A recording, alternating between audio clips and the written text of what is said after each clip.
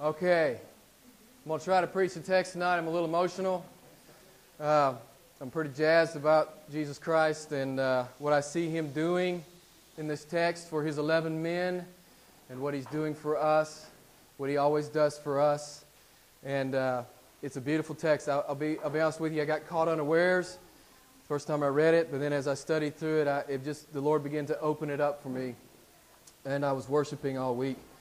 This week, I think we received one of the best compliments we've ever received in this church.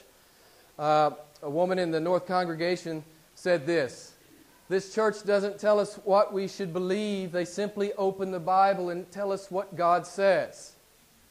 Now, this was music to our ears. This is what we strive to be and do at the International Church of Milan.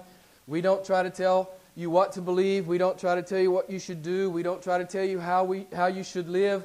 We let God do that through His Word. Okay? So we are unapologetic in this church. We believe that the Bible is the inerrant, infallible, and complete revelation of the living God. We are unapologetic about that. And so, quite simply, in light of the fact that we believe that, we simply believe we can open it up and hear from God.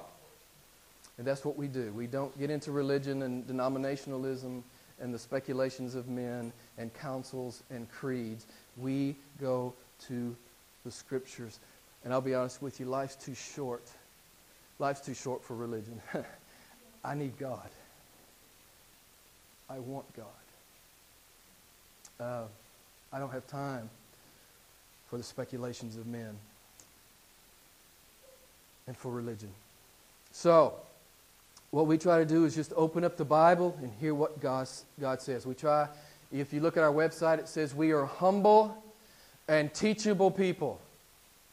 We are humble, honest, teachable people. We're true seekers. We want to hear what God says.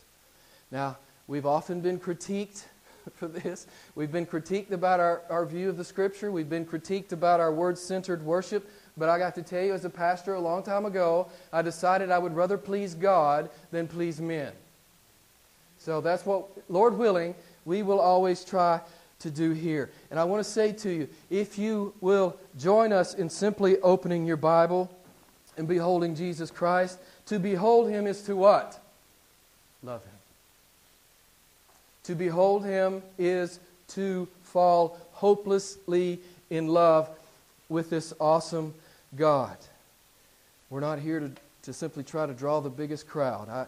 I'd love to have 10,000 people out here. I really would, but I'm not going to cut the edges off the gospel to make that happen. Okay? I'm going to preach His Word, and I'm going to trust the Spirit of God to bring His people. Okay? That's what we try to do here at the church. I mentioned that that was one of the best compliments we'd ever received. Let me tell you the best one. Young Asian woman who was here for a year or so. She's no longer with us. She's returned to Asia. But she said something I think I will never forget it. And if I finally get around to writing my book, it will be in the book. Okay? She said, "Since I have been at this church, I have fallen in love with Jesus Christ all over again." Now, that's what we are, I hope. I hope that's what we are. That is our goal. To be here to help men and women fall in love with Jesus Christ. That's our goal. That's our purpose. To simply open up the Scriptures and see how spectacular He is. And see how beautiful He is. And see how desirable He is. And as I studied this text, as I said, I was caught quite by surprise. It looks like a simple text. But I see our great God giving Himself up for us. And so let's look at it together. You may remember John 17 as we looked at that great text. Most recently we saw, you remember how it started? Jesus said, "Father, the hour has come." And we talked a lot about it. What hour is that? That's the hour that the sovereign, omnipotent, eternal Creator God would allow His puny creatures to nail Him to a tree. because He loved His people and He came to redeem His people. And so, as we finish the Gospel of John, the last 4 chapters, we will watch this awful and beautiful story unfold as God gives Himself up to be slaughtered.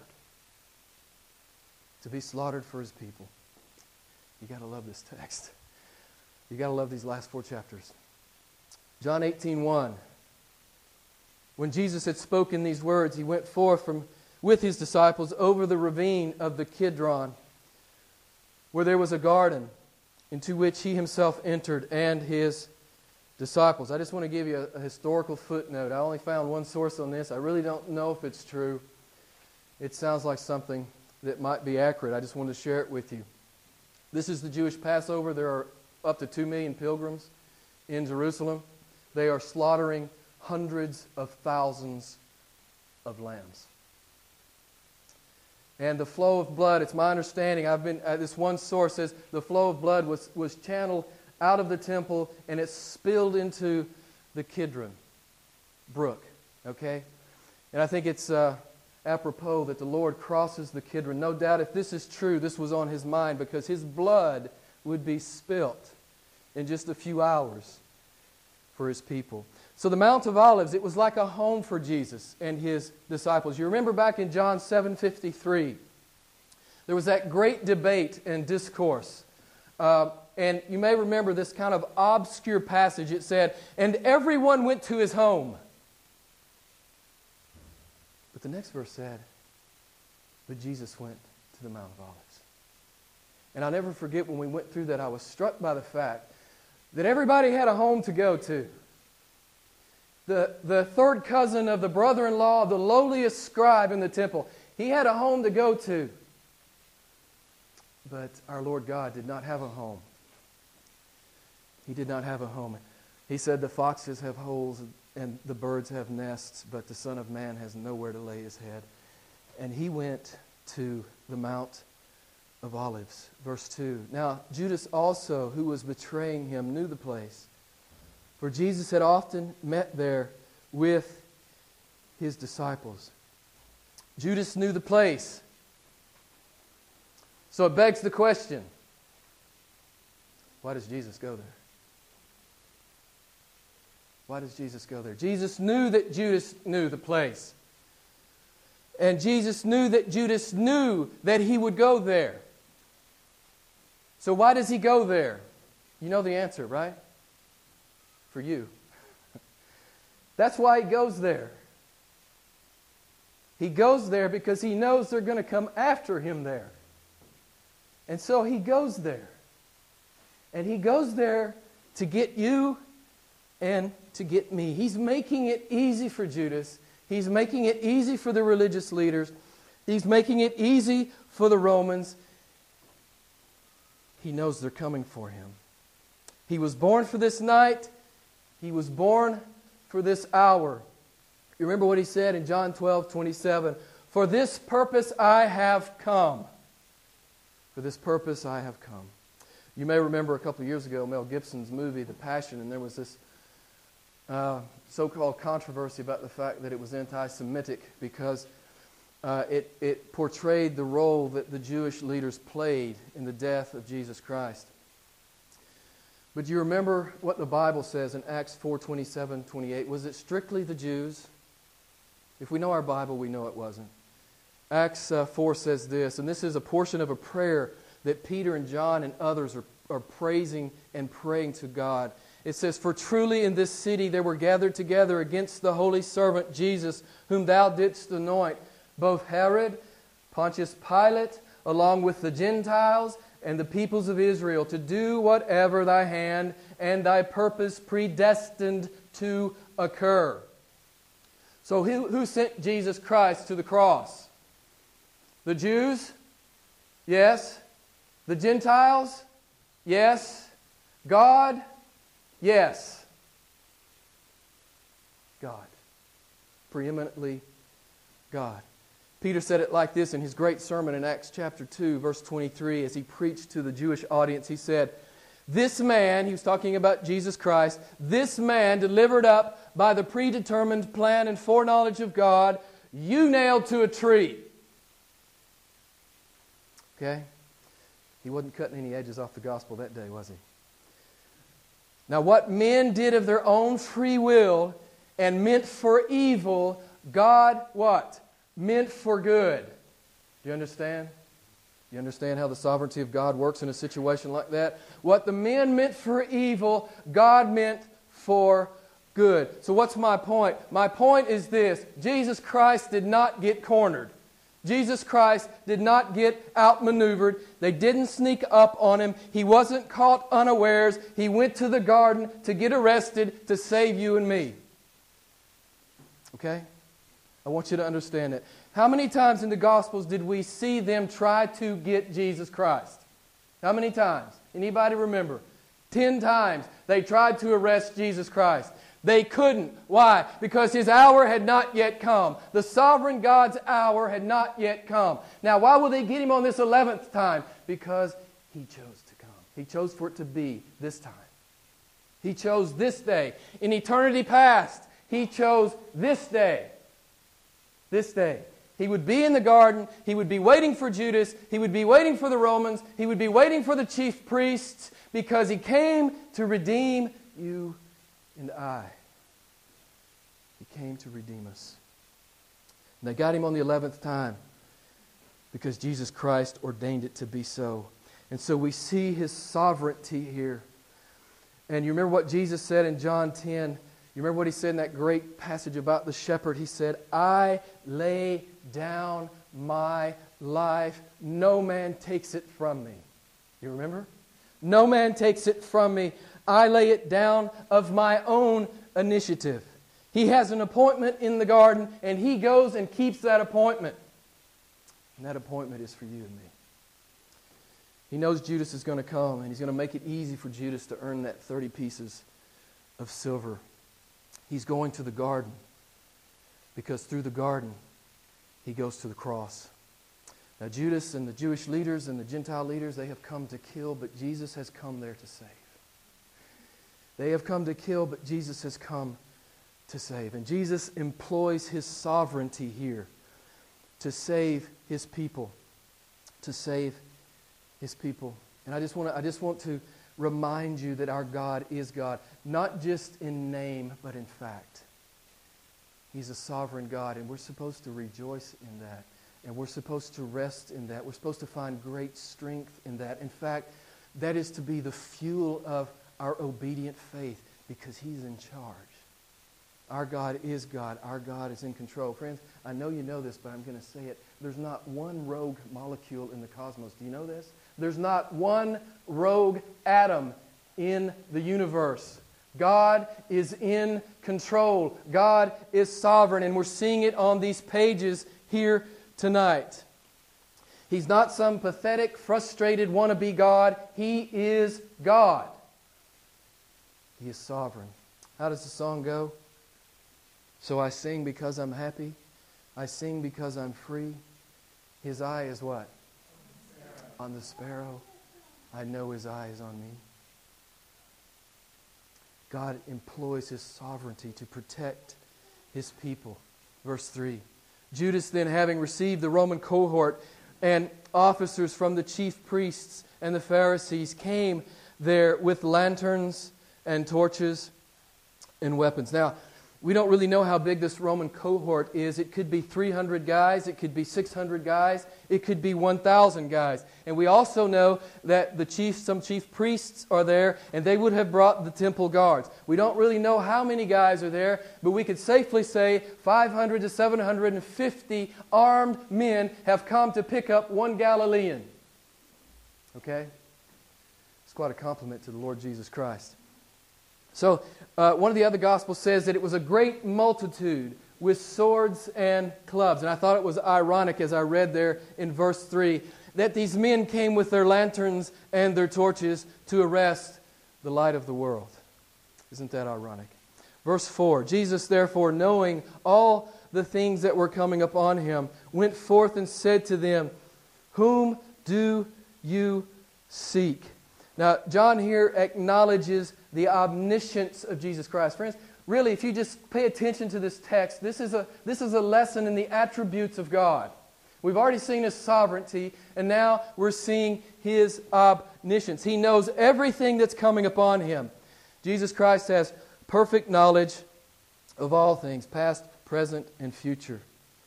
And I just want to insert here as a sidebar, there's this heresy floating around that many of you, if you haven't heard of, you will hear of sometime soon. It's called open theism. Have any of you heard of open theism? It basically says that God doesn't really know what's going to happen tomorrow. He's kind of an apprentice God. He's still trying to figure it all out. And oh, by the way, He's a really good guesser, but He really doesn't know what's going to happen tomorrow. I love what C.S. Lewis says. Lewis says, everyone who believes in a God at all believes that He knows what you and I are going to do tomorrow. Right? Exactly. God knows it. Jesus knows exactly what's coming upon Him. And knowing what's coming upon Him, this magnifies his courage, in my view. Knowing what's coming upon Him, He steps out to meet the arresting mob. He puts himself between the mob and His 11 guys. Okay? There's a lot of beautiful symbolism here. He puts Himself between the mob and the 11 guys, and He says, "Whom do you seek?" The end of verse 4. Whom do you seek? And I think His omniscience magnifies His courage. He's not running. He's not hiding. He's not disguised. He steps out and He says, "Whom do you seek?" And He puts Himself again between the mob and His men. Our God's a courageous God. You know the verse, Exodus 15:3, the Lord is a warrior. Our God is a fearless warrior. You may remember the context. The people were praising God after He had delivered them through the Red Sea. They were trapped against the Red Sea, and the warrior God saved His people. Another example that came to my mind. In fact, when they were trapped against the Red Sea, you remember what God said to them? He said, "I will fight for you. I will fight for you." And another example I thought of was King Jehoshaphat. You may remember he was the king of Judah, and he was hopelessly outnumbered. There was an invading army coming, and he cried out to God, and this is what God said to him: "Do not fear. The battle is not yours, it is mine." What a beautiful God we have. And He also said, "You need not fight in this battle. Stand and see the salvation of the Lord in your behalf." What a beautiful, beautiful God. Our God is a courageous God. Our God is a warrior king. Verses 5 and 6. They answered him, "Jesus the Nazarene." He said to them, "I am He." And Judas also, who was betraying Him, was standing with them. When therefore He said to them, "I am He," they drew back and they fell to the ground. Now, I don't have to tell you, probably most of you already know this. You know what the little Greek translation here is? When Jesus says, "I am He," what is He really saying? I am. I am. And so what does I am? What do we know? What does I am mean? What does that mean to every Jew that just heard that? I am God. This is the God that spoke. He is the God that spoke from the burning bush to Moses. I am Jehovah. I am Elohim. I am Yahweh. I am Adonai. I am El Shaddai. I am Jehovah Jireh. I am God. There's no mistaking what He meant. He said, "I am God." And did you see what happened? They fell down when He said it.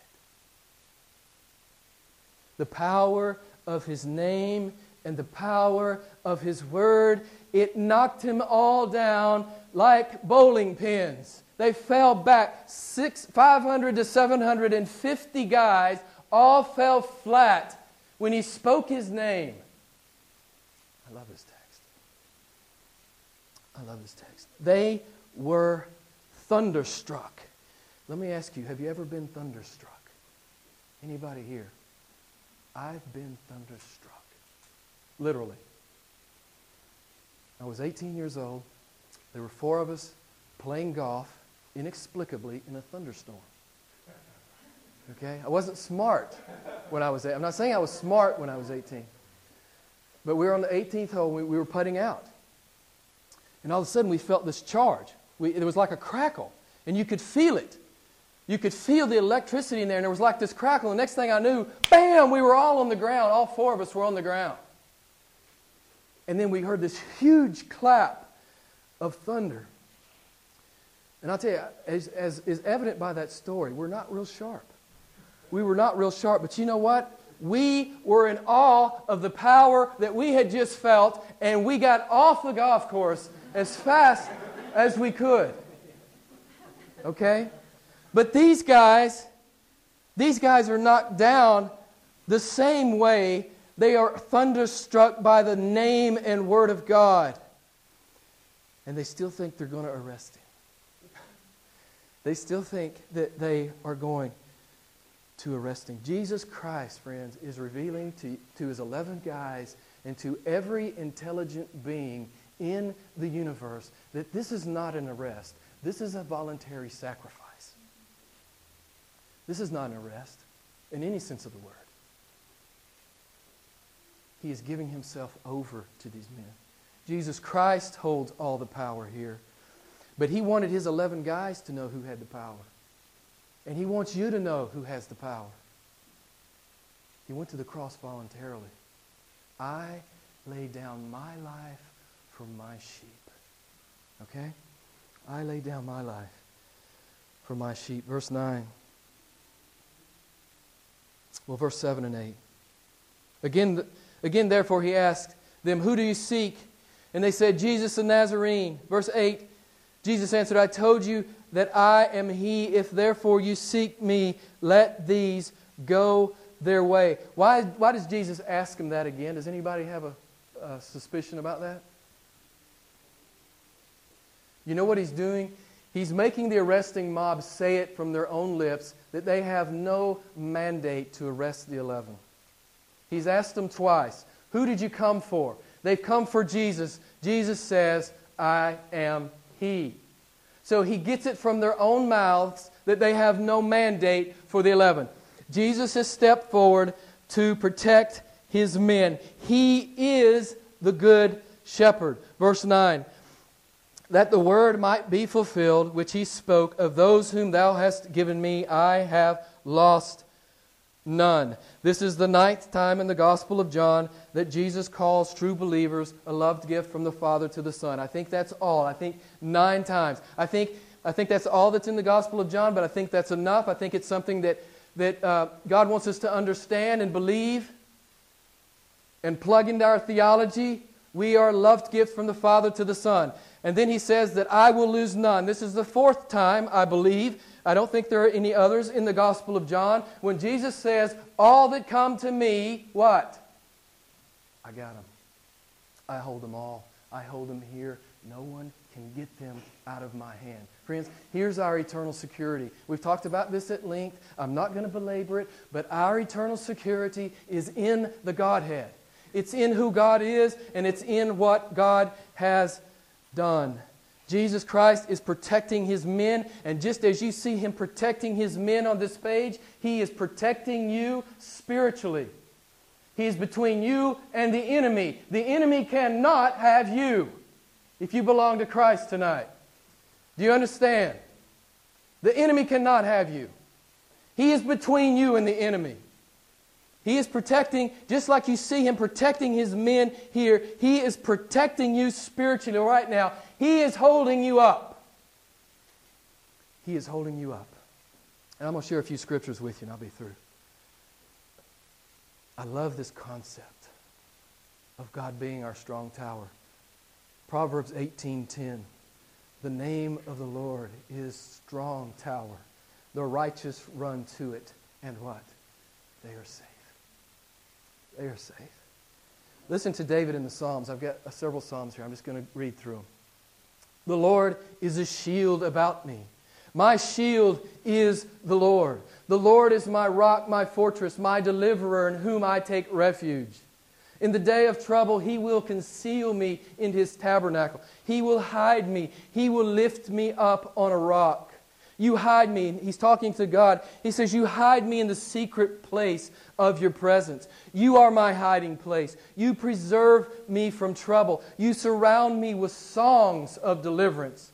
God is our refuge and strength, a very present help in trouble. For thou hast been a refuge for me, a tower of strength against my enemy. Let me take refuge in the shelter of thy wings. And the psalm I read to begin the service, I'm going to read again. Psalm 62, 5 through 8.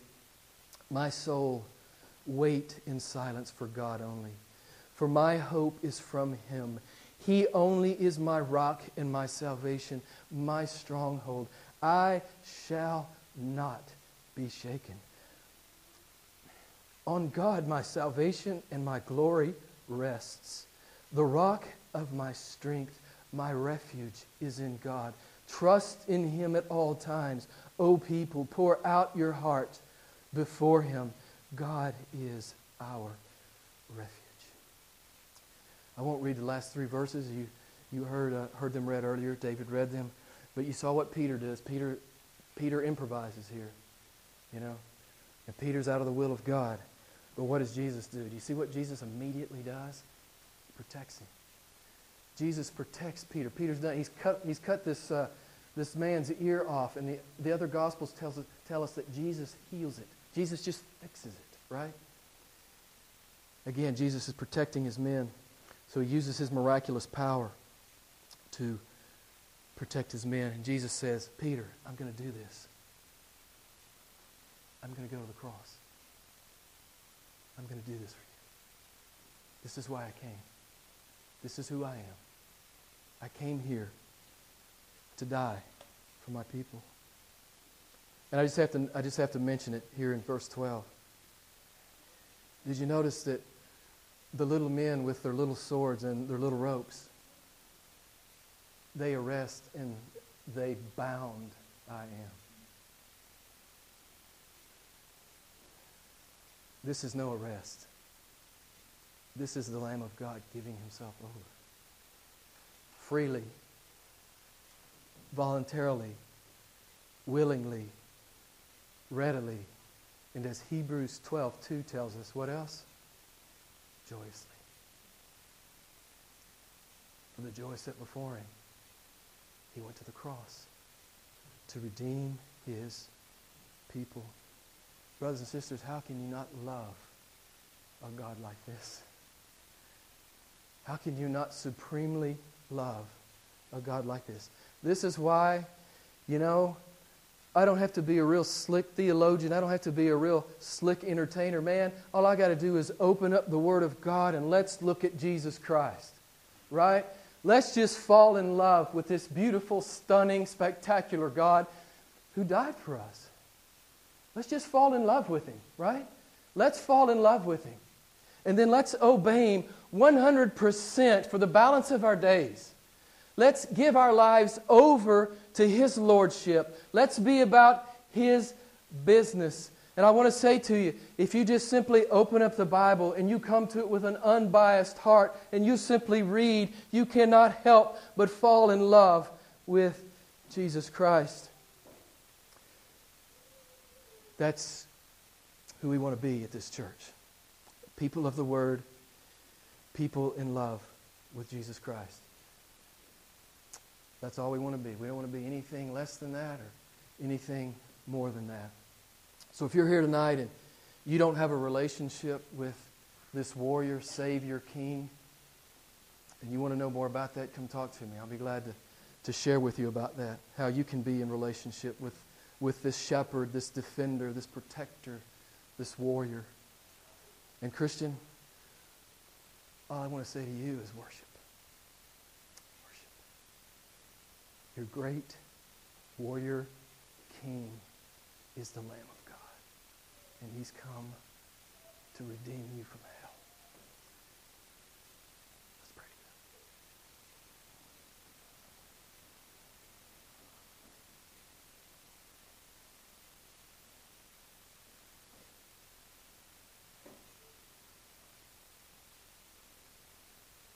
you, Jesus.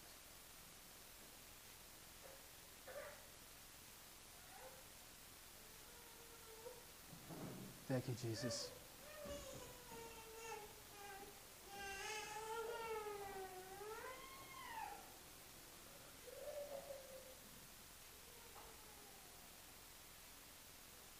Who's a God like you?